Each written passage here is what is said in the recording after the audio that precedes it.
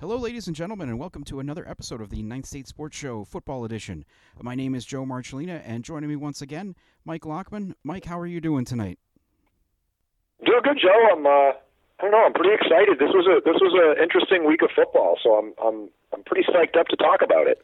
Interesting week, some interesting scores, and I think we're starting to, as usual, by this couple weeks in, you start to learn some things about some teams, and they are learning things about themselves. Yep. Yeah, there's a couple of patterns that have started to develop here. We could chat about that. All right. Well, before we do that, I want to remind everyone that you can send us your questions and feedback by shooting an email to nhhighschoolsports@gmail.com. You can follow us on Twitter, Facebook, Instagram, and on TikTok at NHHS Sports. You can listen to the show Tuesday mornings throughout the football season at nh-highschoolsports.com. And before we get started, let's take a moment to tell you about our sponsor. The presenting sponsor for the Ninth State Sports Show is Roger Howe of the Bean Group. Are you thinking of selling your home? Now may be the time. While the weather is starting to cool off, the market is hot and interest rates remain at all-time lows. It's time to call Roger Howe, a licensed professional realtor with the Bean Group. Not sure what your home is worth? Roger will provide a market analysis for you at no charge. With 12 years of experience in residential, commercial, leasing, and investment properties, Roger knows your local market. Contact Roger Howe of the Bean Group at 800-450-7784 or 603-247-1583 or email him at roger@rhowerealestate.com. And if you'd like to join Roger as a sponsor for the Ninth State Sports Show, you can do so by reaching out and sending an email to nhhighschoolsports@gmail.com. All right. Well, as we're starting a new tradition around here this year, right? We're going to highlight an individual. Each of us is going to talk about an individual player from the week that had a standout performance, and then also talk about a team that turned out a great performance over the weekend, or did something that was kind of extraordinary that we want to mention. So I don't know, Mike. Do you want to go first, or do you want me to go first with a player of the week? No, why don't you go first, Joe? It's your show. All right. All right. Okay, so the player I want to highlight this week is a young man from Guilford, Belmont, Isaiah Reese. I was reading through some of the scores and stats that were online over the weekend, and particular one about his game really jumped out with me. Of course, Guilford, Belmont getting a big win last week over Sanborn, and in that win, Reese had a rushing touchdown, 2 touchdown passes, and what really got me was he had 2 punt returns for touchdowns. Which one of 54 yards, one of 62 yards, which you've watched a lot of football over the last 20 years, more than that, I would guess. Yeah, it's like 30 now, but who's counting? I was trying to be nice and make you younger than. It's just another trip around the sun, Joe. Right. And I've watched a lot of football myself, and I will say that in recent years, and I'm sure you would agree with me, there are fewer and fewer kids who are returning punts, or that maybe even know how to return punts. For someone to return 2 of them for a touchdown in one game, let alone forget one game, how about one season? That really stood out to me, jumped out to me, and congratulations to Isaiah Reese, Guilford, Belmont. They are 2-0 to start the season, and we'll talk about this a little bit more later in the show, but a big game coming up on Saturday at Bow, which is also 2-0 to start the season. Yeah, in the preseason, I had heard that Guilford Belmont might have a special kid playing quarterback. I didn't hear a name. I had just heard sort of those rumblings, and it's funny that you mentioned that kind of stat line on Isaiah, because it's been a long time, I think, in the state. There's been a lot of really, really good athletes that play quarterback, but you don't often see the quarterbacks back there on your return teams, right? Your deep man on your punt return or your deep man on your kickoff return. The last time I saw a kid like that was, we were just making fun of being old and being around football in New Hampshire for a long time. There was a really special player who played it it was before the Nashua school split, actually, back in the late 90s. His name was Aaron Garekis. Yeah. And I can remember when I was at Merrimack High School, we had lost to Nashua by a touchdown in the last game of the regular season. And this kid, Garekis, who was their quarterback, he was a really good quarterback, took 2 kicks back for us. I don't remember whether they were kick returns or punts or some combination, but he took 2 back against us in the game. So that was the difference in the game, was the quarterback taking the ball back in special teams, and scoring on you. So I haven't heard a story like that since then, and when it happened to us personally. So so that is definitely a special player if they're doing that kind of stuff. Talking about people feeling old. So he was what, class of '99 at Nashua? Who yes, else that's right. Yeah, it was '98. You know who else was class of '99 at Nashua High? Yeah, I'm going to take a guess at somebody we know well. Yeah, that would be me. So yeah. So yeah, was that you? Yeah, that was me. I was, yes. I don't know don't think I had any classes with him, but definitely knew of him. Yeah. He was a good football player, and again, I haven't heard a stat line on a QB/kick returner since back then, right? So yeah, congratulations. Yeah. So how about who was your player of the week for this past week? So I've got probably last week it was funny. We said, hey, it's not really about stats this time. It was about who kind of made the biggest difference for their team. Well, I'll say the same thing this week, but the stats also speak the language, and that's Concord's Ilya Bahuma, who ran for, I think, just a little bit over 300 yards and 3 touchdowns in Concord's win over Keene. And it was. I think he had 160 yards at the 15-minute mark. There was 9 something on the clock, and he already had 160 yards rushing. It was and he's good, right? Like, there's been a couple of big rushing performances I've seen in the state through the years, whether I've seen him on film or I've been there scouting, or there's a couple that I've been a part of, where it was just you completely had outmatched the other team. And yeah, the kid had a big night, but it was because your offensive line just completely dominated the other team. And, I might have been able to run, not to take anything away from the running backs or anything, but you know what I'm saying. Right. And that wasn't the case here. I mean, there were times where Keene bottled him up. They made life difficult for him, but it was like every 3 or 4 carries he got, he was just going to rip off a massive chunk of yards. I mean, I'm talking about 56-yard runs, 65-yard runs, and he's the real deal, man. We'll talk a little bit more about the Concord game, I think, later in the show, but for now, he had a special day. It was a really good performance. Yeah, I want to give a quick shout out to our friends over at FNL NH Media too for going up to that game out in Keene. I think you said you watched that game, and I watched a little bit of it earlier today, just to try to see what that performance looked like. And the thing that stood out to me was, the start for Keene was kind of, the first play of the game, he gets the ball. I think he lost 2 yards. Second play, they get one of those yards back. They're looking at 3rd and 11, and they pitch it to him going around the right end, and he just takes off. It's like, out of nowhere, 51-yard touchdown run. Whoa, okay. But yeah, it was definitely a little bit of a feast or famine thing. But man, when he was feasting, he was feasting. He had a great night.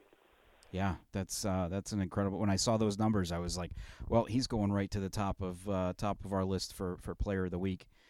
Yep. And also, like we said, want to highlight a team of the week too. So I'll go a team that I actually saw up close and personal Saturday.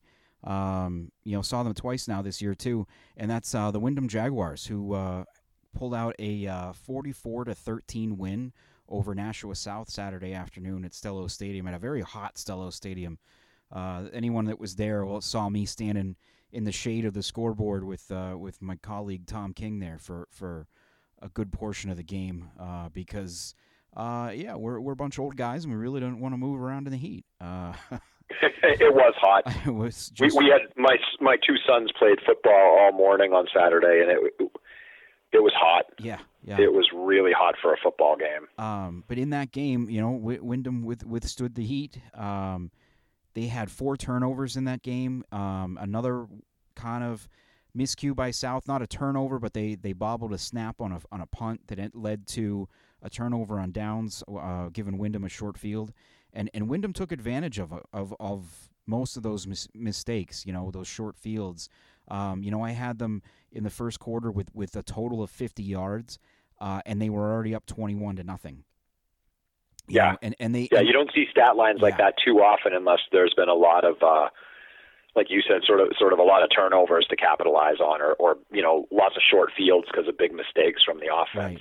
Right. But hey, that's part of winning games, right? It's not about the yardage that you've collected; it's about how many times you punch the ball in, and they found a way to get it done, definitely. And for Wyndham overall, I mean, just a game that you could almost just, it snowballed for them. Once they got one of those, it just kept rolling. And talking to Wyndham coach Jack Byrne afterwards, I mean, he was thinking the same thing I was thinking as it was happening. Is that this is the first time in a while that Wyndham's had a win like this. That first year when they moved up to Division I, with Bill Raycraft still leading the way. They had a couple of wins over some of the lower tier teams in the division at that point that were, running time in the second half kind of wins. But, for a team that won one game last year, I don't think they won any games during 2020. Of course, I think they only played a handful because of COVID. So you're going back to 2019 for winning a couple of games there.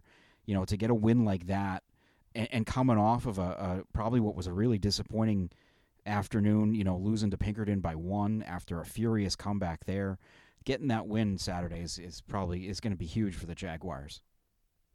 Yeah, I would say so. Yeah, I think that's a good pick. And who did you have for your team there, Mike?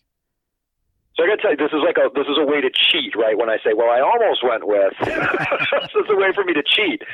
I almost went with Merrimack Valley for their victory over Laconia. They won 30-19 this weekend, and you had another great rushing performance from Reese Clermont, who scored 4 touchdowns and had over 200 yards rushing. But I've got to go with the Bow Falcons, who beat Plymouth 28-18.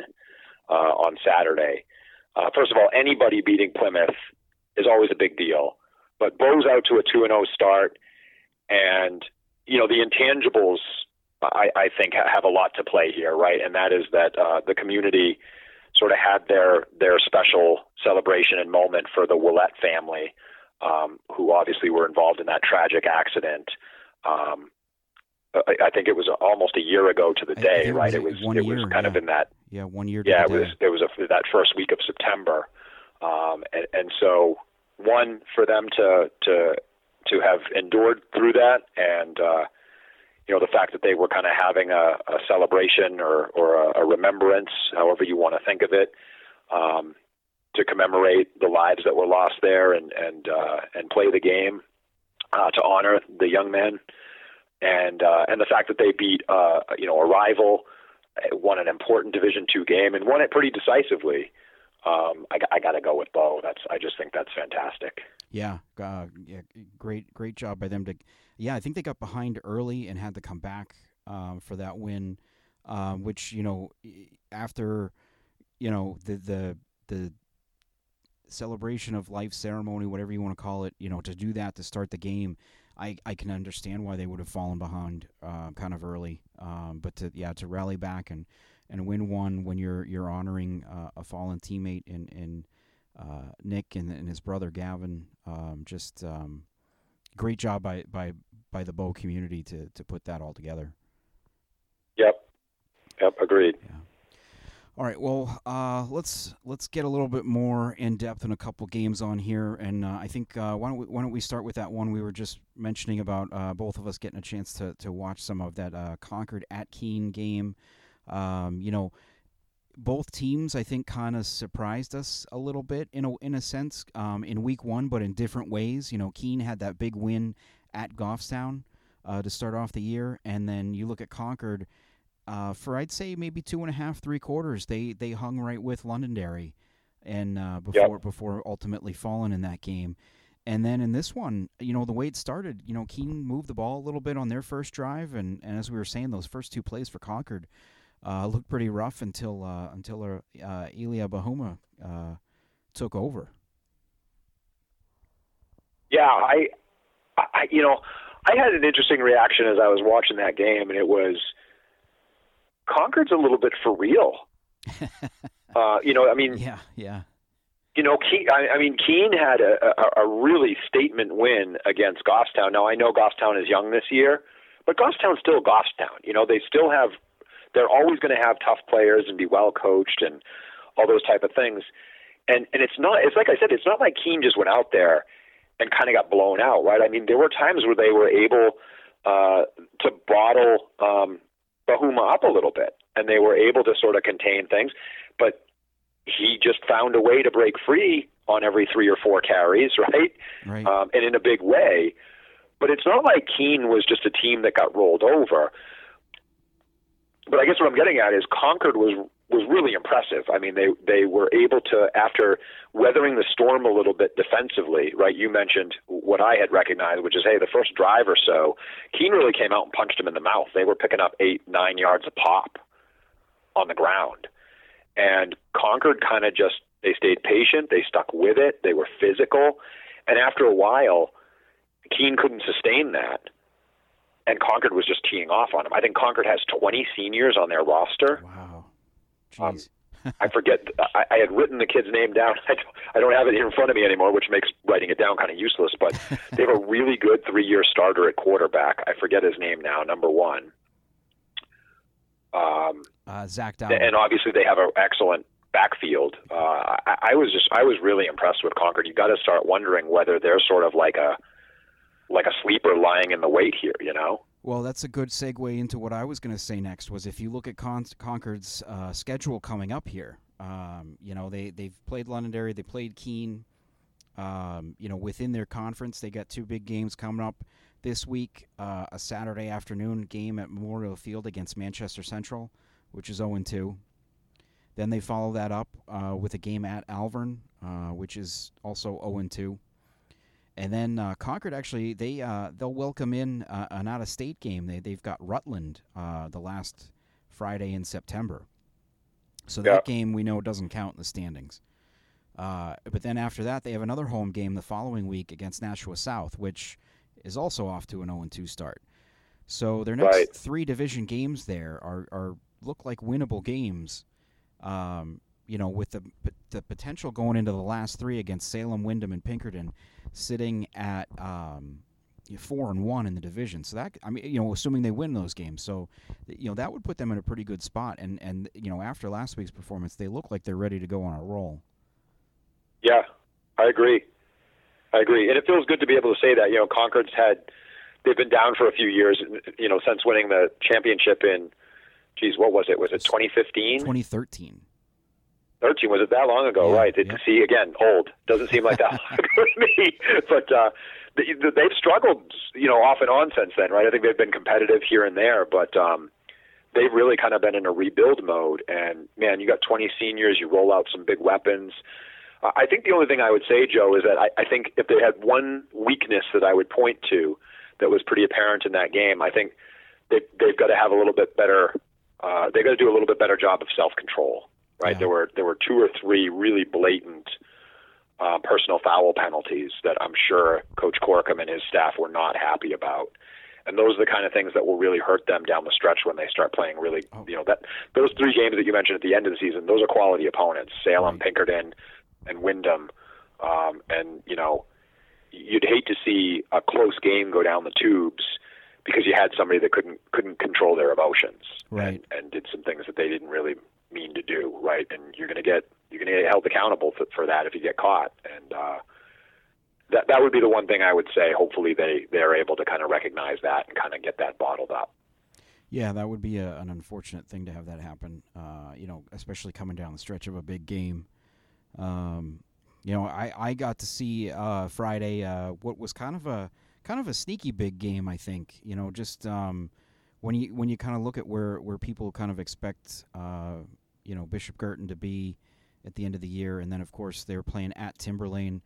and oddly enough, talking with the players, of course, for my series this season, the senior class had never actually played Timberlane. With them having been down in Division II the last couple of years, their freshman year not, either not being on varsity, or I don't think that was that was where the cycle was. I can't remember. Or I can remember when Concord won the championship the last time. Can't remember who was playing who back in 2019 off the top of my head. So it was kind of an interesting, I think, experience for them going over there, because that place is, not the easiest to play. You No. got the field is what it is. The I couldn't believe the crowd that was there. I got there probably, I don't know, 20 minutes before kickoff, which admittedly I would have liked to have been there earlier. Always have a hard time getting there. I always feel like I'm sitting in traffic no matter what time of day it is. But I think I texted you once I got there. I had to park literally on the other side of the school. I walked the entire parking lot from one end to the other to get to the field. So fantastic. Yeah, there's something about Timberlane's fan base and stuff that's always been, almost sort of like this mythical thing, right? I mean, right. Timberlane, like, let's admit it, right? Like, the school's kind of in the middle of nowhere. There's no easy way to get there. It's not to say it's a small school. It's a good-sized school. Mm-hmm. But it's not like it's like, Nashua South or, one of the Manchester schools or Salem, or like, the school's kind of, it's accessible, right? It's off a highway somewhere, right. And you just go there. But man, it's always a crazy atmosphere there, always. And they really do it up. I mean, the student section is intense, but they pack the house, and that's awesome, right? That's what you want football to be all about.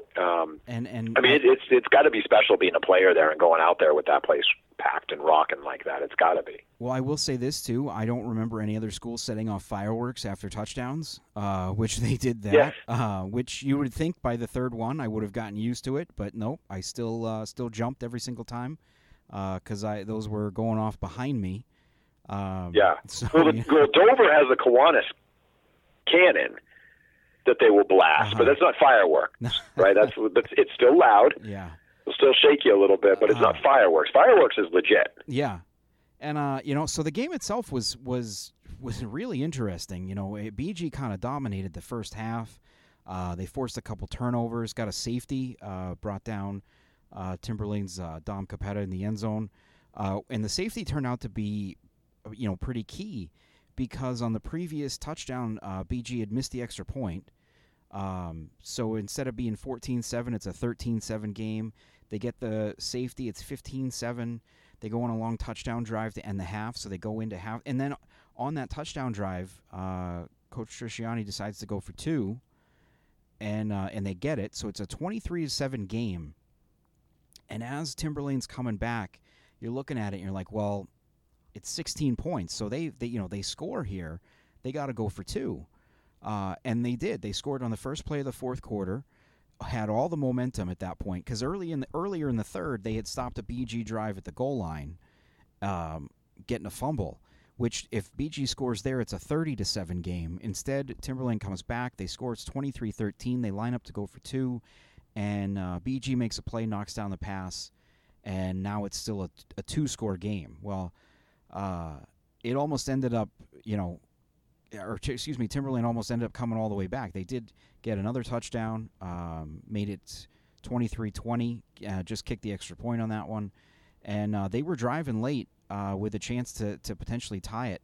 They do have a very good kicker whose first name is escaping me, but his last name is Bloom. But he was putting kicks pretty deep on the kickoffs. You know what would help if I actually looked at the roster I have sitting next to me, wouldn't it? Harrison Bloom. So he's a very good kicker for them.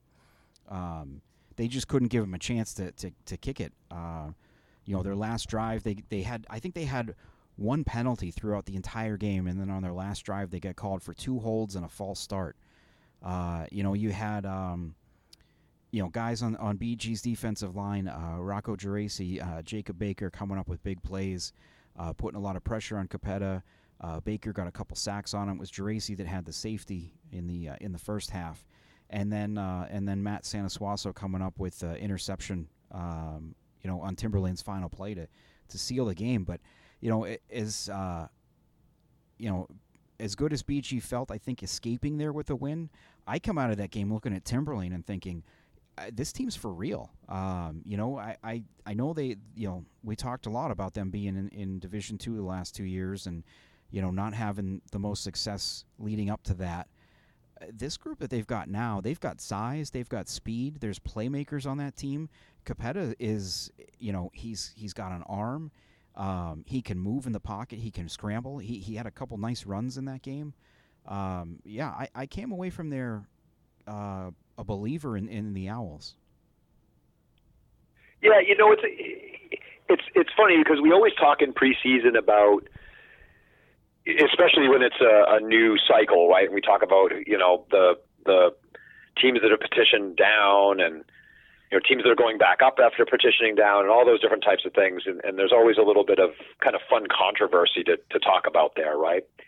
And we spent some time on that this season. But this is a really good example of, I think, what that petitioning down element can do if it's done right. If you really do have a program that's sort of from a numbers perspective on the cusp, and you are struggling to build interest and build numbers and so on and so forth, you go down and you rebuild and you get the school excited about football again, and maybe you get those 7, 8, 9 guys out that weren't coming out before because kids were sort of rolling their eyes and saying, man, I don't know if I want to go through all that to be 2 and whatever. And then, you come back out and you build it up. Now, again, you can argue back and forth about whether that's good, whether that's fair, whatever, right? But at the end of the day, you want strong football programs in the state.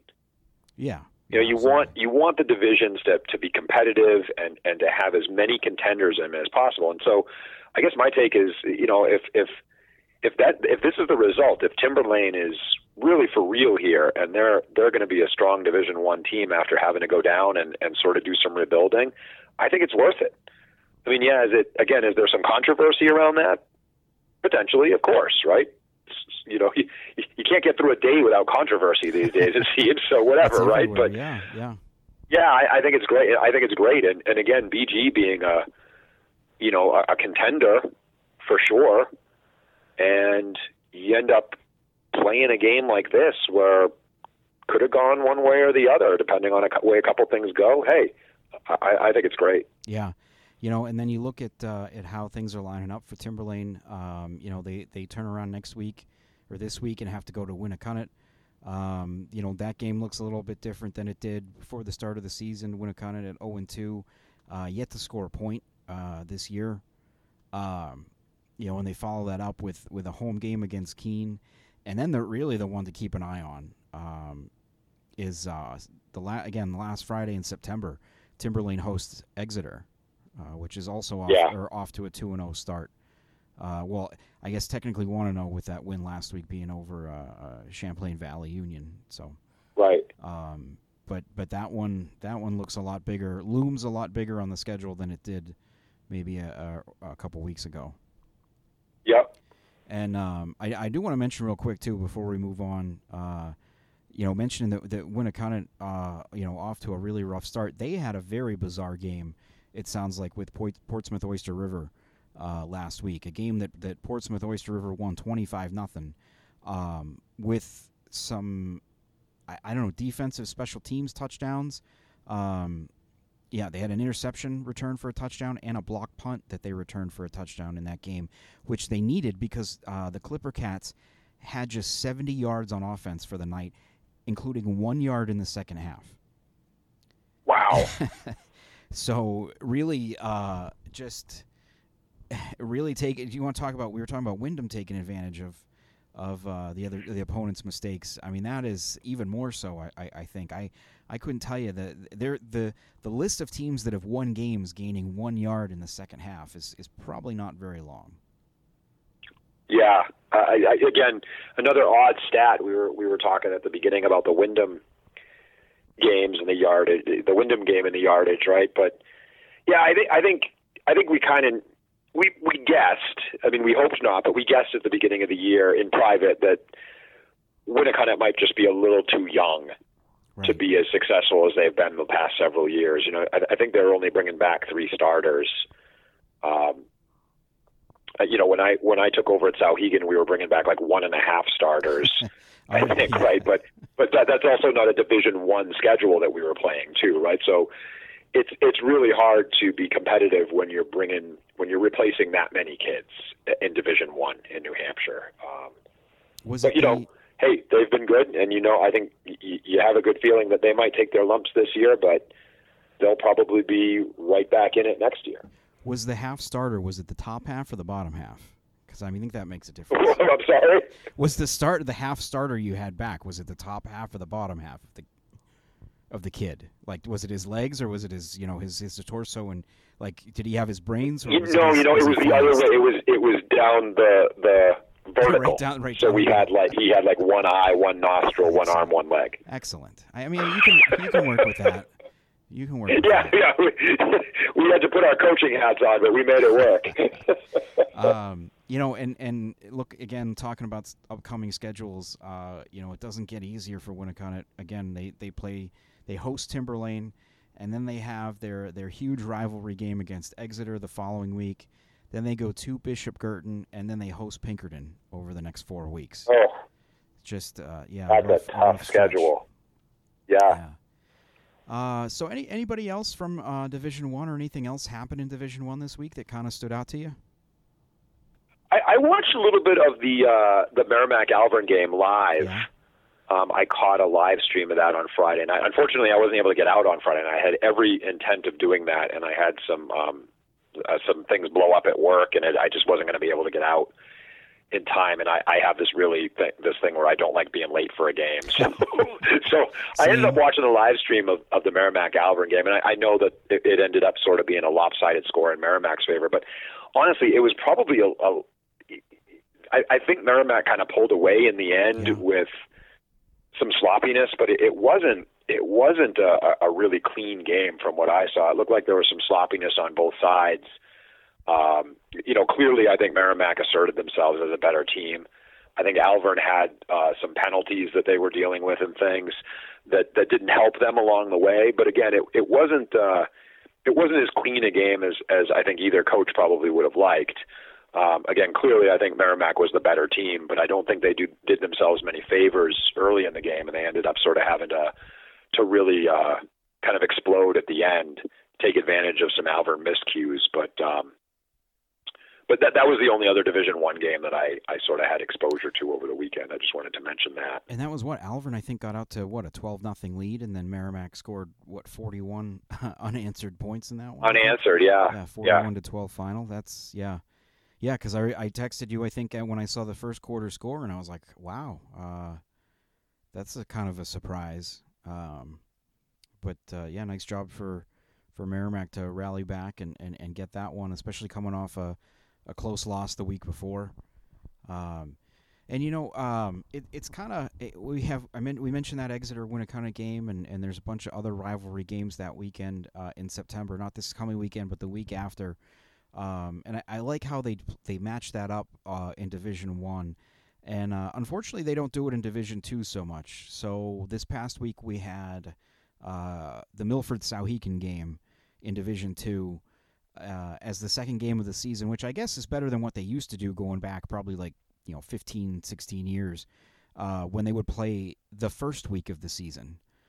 Which I always found frustrating. Yeah. I mean, I know. Yeah, it's awful. I know Souhegan dominated back in those days. And the line I always got was, well, if we play him, if we get him out of the way now, from Milford's perspective, we get him out of the way now, we don't have to see him again until the playoffs. Like, well, right. Okay, I get it. But this you got to take some sort of silver lining at that point. This game I thought, had the makings of a, was going to be a close game, but just at least looking at the final score, Souhegan gets a 41-14 win. Is that like a fair depiction, do you think, of what happened in that game, or was it maybe a little closer than what the score indicates?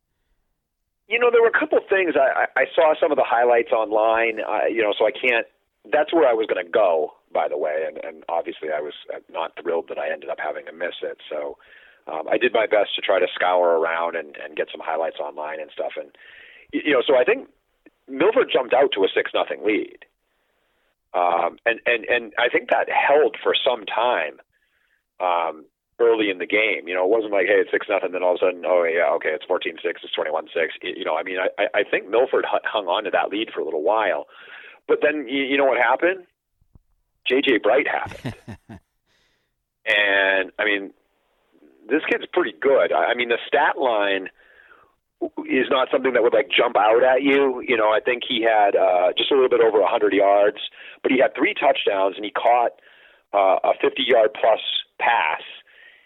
He blocked a punt, and an unbelievable stat in this day and age, he had 13 tackles on defense. Wow.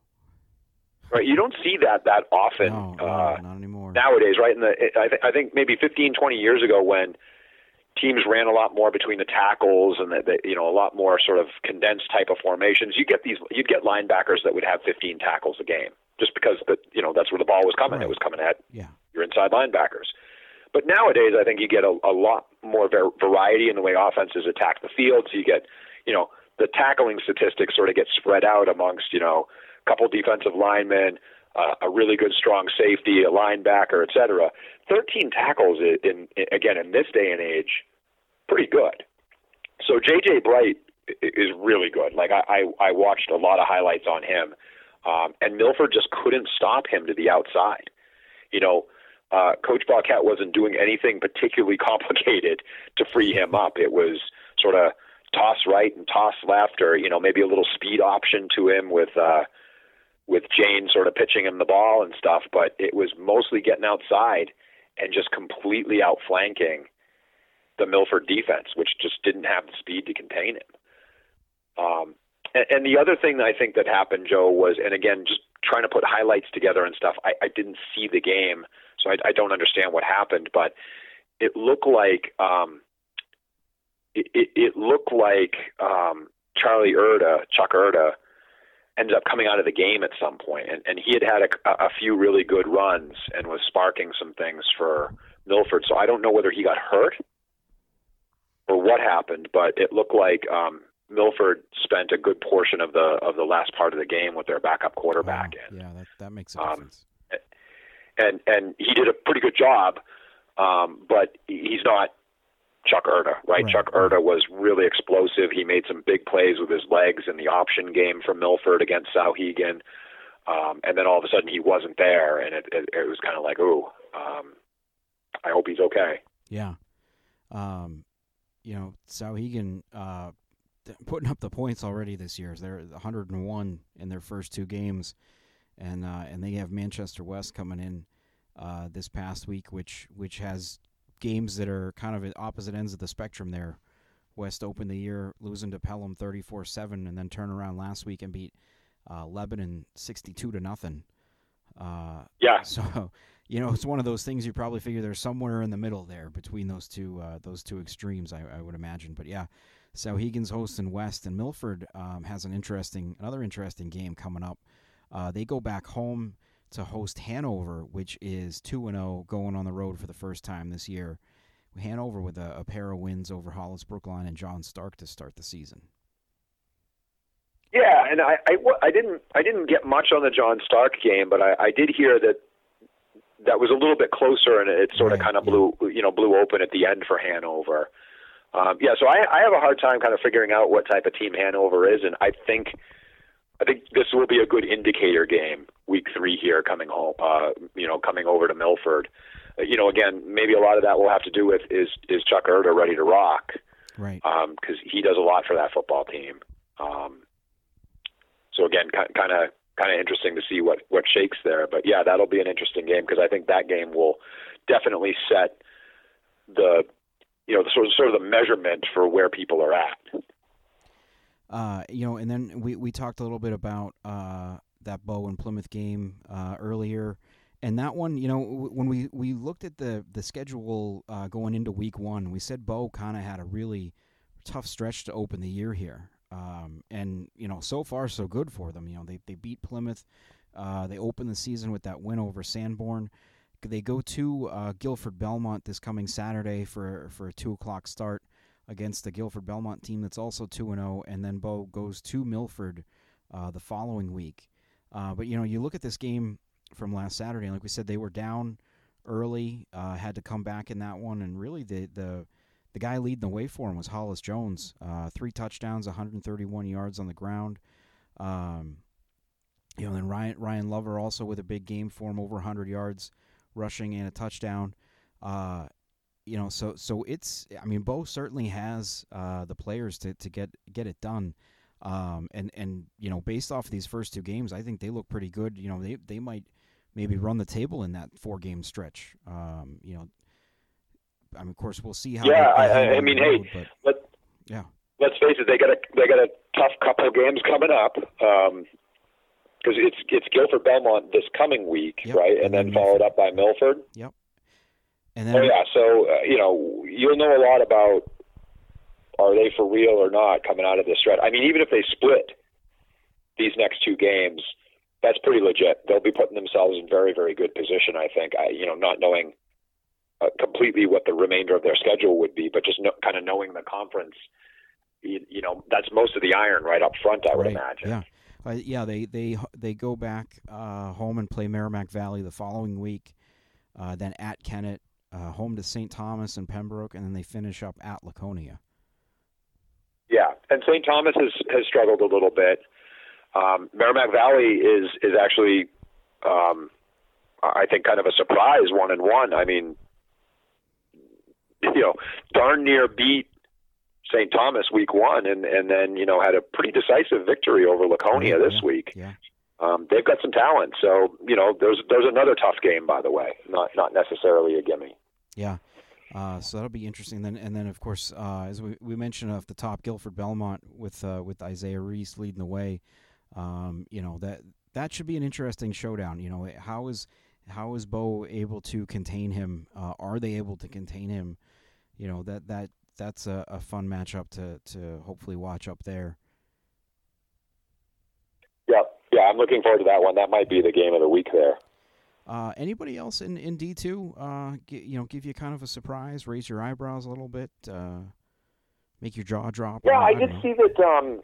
I did see that Hillsborough Deering got their first win of the season in kind of a low-scoring affair over Hollis Brookline. I can't remember the last time I said low-scoring anything associated with Hollis Brookline. Right. Those games might have been 54-48 or something, but they were usually putting up points. But I think both of those teams kind of in a similar boat this year, right? I think both of them have experienced some drop in their participation numbers this year.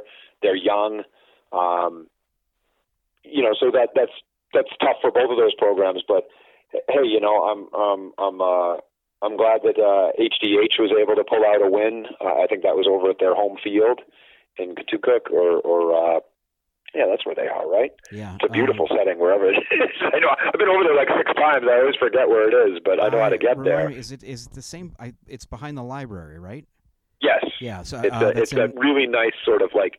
It's not a great place because there's no stands or anything, but like it just has this really beautiful sort of like tucked back New England feel to it. So I don't know. I think that's in Hopkinton.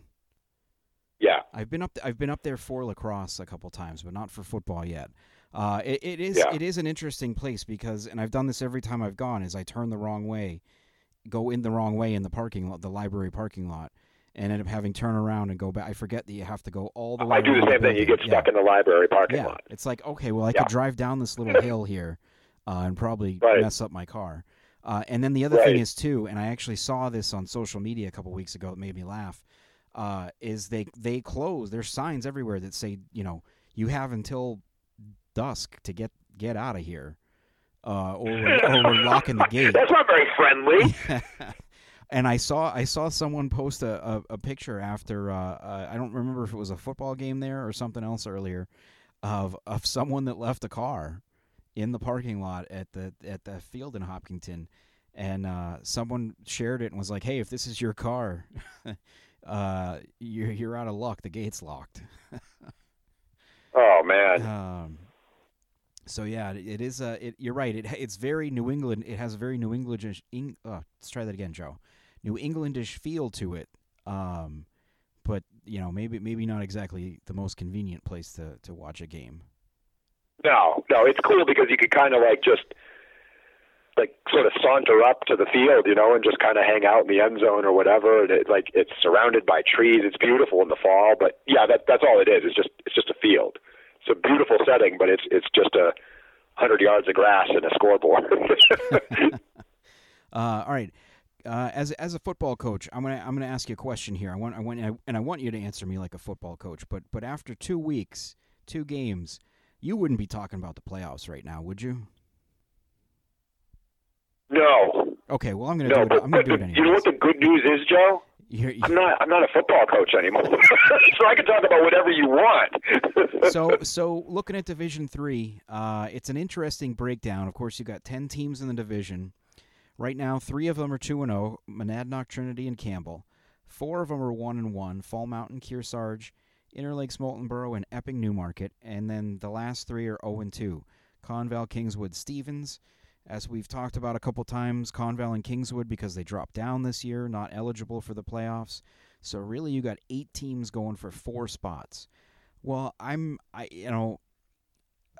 with all apologies to the other teams in the division, Monadnock, Trinity, and Campbell look like they are legit the top 3 teams obviously standings-wise, but just looking at their scores, what they have in terms of talent, they look like 3 teams that are destined for the playoffs. So that means you've got 5 other teams fighting for that last spot. And there's a game coming up this weekend that I think is going to have big implications on that. In each, it's a team both 1-1. Lost their opening week to one of those 3 teams I mentioned, and then came back with a nice win. Of course, that's Epping Newmarket, which beat Conval this past week, 42-0. Had some big games from a couple of guys. Jared DeCourcy with 2 touchdowns for them, 7 tackles on defense. Brandon Dwyer had a touchdown interception on defense, and 3 tackles. And then couple guys who didn't get in the end zone, Aiden Rosal, who had 121 yards rushing, and then Jordan Espo had 123 yards rushing for them. Wow. So they had a big game against Conval. They're going to be going on the road for a Friday night game at Fall Mountain, which came out with a 14-6 win over Kearsarge this past weekend, which was a big win for them. That's a good win for them. Let me just double check here. Going on the road too. In fact, their first 2 games, they went to Monadnock, and then got that win over over Kearsarge this past week. So, like I said, both teams 1-1. With only one team getting, it looking like there's only going to be one other team from that bunch of 5 getting in. This game potentially is big, for playoff positioning.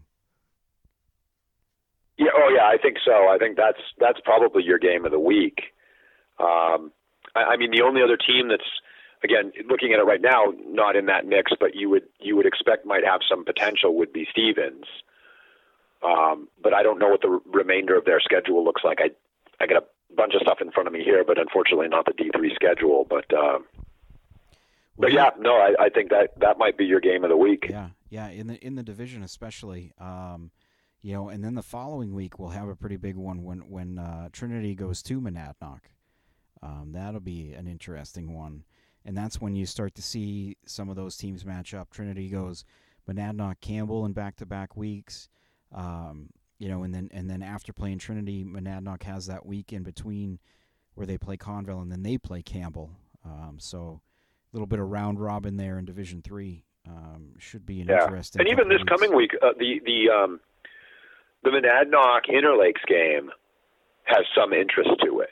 Yeah, yep, absolutely. Maybe not quite the game of the week, but I still think that's a pretty reasonable. That's a game to take a look at and say, okay, there's a bit of a measuring stick. Right. So that's D3, how that looks this week, and then Division 4 started their season this past week. You had Somersworth opening its title defense with a big win over Newfound. Newport with a big win over Muskoma Valley. Raymond getting a win over Franklin, 49-32. Based off what I saw kind of on Twitter, seemed like it was a little bit of a back and forth game for a while there. Raymond got 4 touchdown passes and 2 rushing touchdowns from Trey Donahue in that game. Nice to see them get off to a good start. And then Winnisquam gets a 20-13 win over Bishop Brady. Although Winnisquam, as we said, they're a team like Conval and Kingswood that's not going to be eligible for the postseason this year. Yeah, it was a weird opening week for D4 because there were some really close games, right? Winnisquam, Bishop Brady, Franklin, Raymond. But then there were some lopsided games, right? Yeah. Newport, obviously, 42-0 over Muskoma Valley, and I think Somersworth beat Newfound. Yes. Pretty soundly, like 47-0 or something, 48-0, somewhere in there. I forget exactly what it was, but I remember seeing that. And we had talked a little bit at the beginning of the year about how sometimes Division IV sort of shakes out with those haves and those have-nots, but I do think that it's nice to see some really tightly contested games in there in week 1. Yeah, absolutely. Yeah, kind of makes it look like we'll see maybe a few more closer games this year in the division than than in a couple of years past. I would say. Well, absolutely, Mike. I think I don't know. Any other thoughts before we wrap up for the week? No, I don't think so. I think it was an entertaining week. I think, as we've said, you got to get through kind of week 1 and week 2 before you can really start to see some patterns develop and, get a sense for, hey, did this team just have a rough opener, rough couple days or a rough couple games, or are they maybe just down this year and that's just the way it's going to be, right? So I think we've started to see some of that coming together a little bit, and I think getting into the meat of the season here, usually weeks 3 through 6, there's a lot that goes on, and I'm looking forward to kind of getting into that. Yeah, it'll all start to shake out in the next couple of weeks, and even this week we'll probably learn quite a bit about many of these teams. All right. Well, I think so. I think this is where things really start to solidify a little bit. Again, nothing's ever done until it's done, but you can really start putting some measuring sticks out there now. Right. Well, I think that'll just about do it for us this week. Wrapping up, the week going into the 3rd week of the season. Mike, I want to thank you again for joining me, as always. Yep, thanks, Joe. Always a good time. All right. He is Mike Lockman. I'm Joe Marcellino. We will talk to you again next week. Enjoy the games.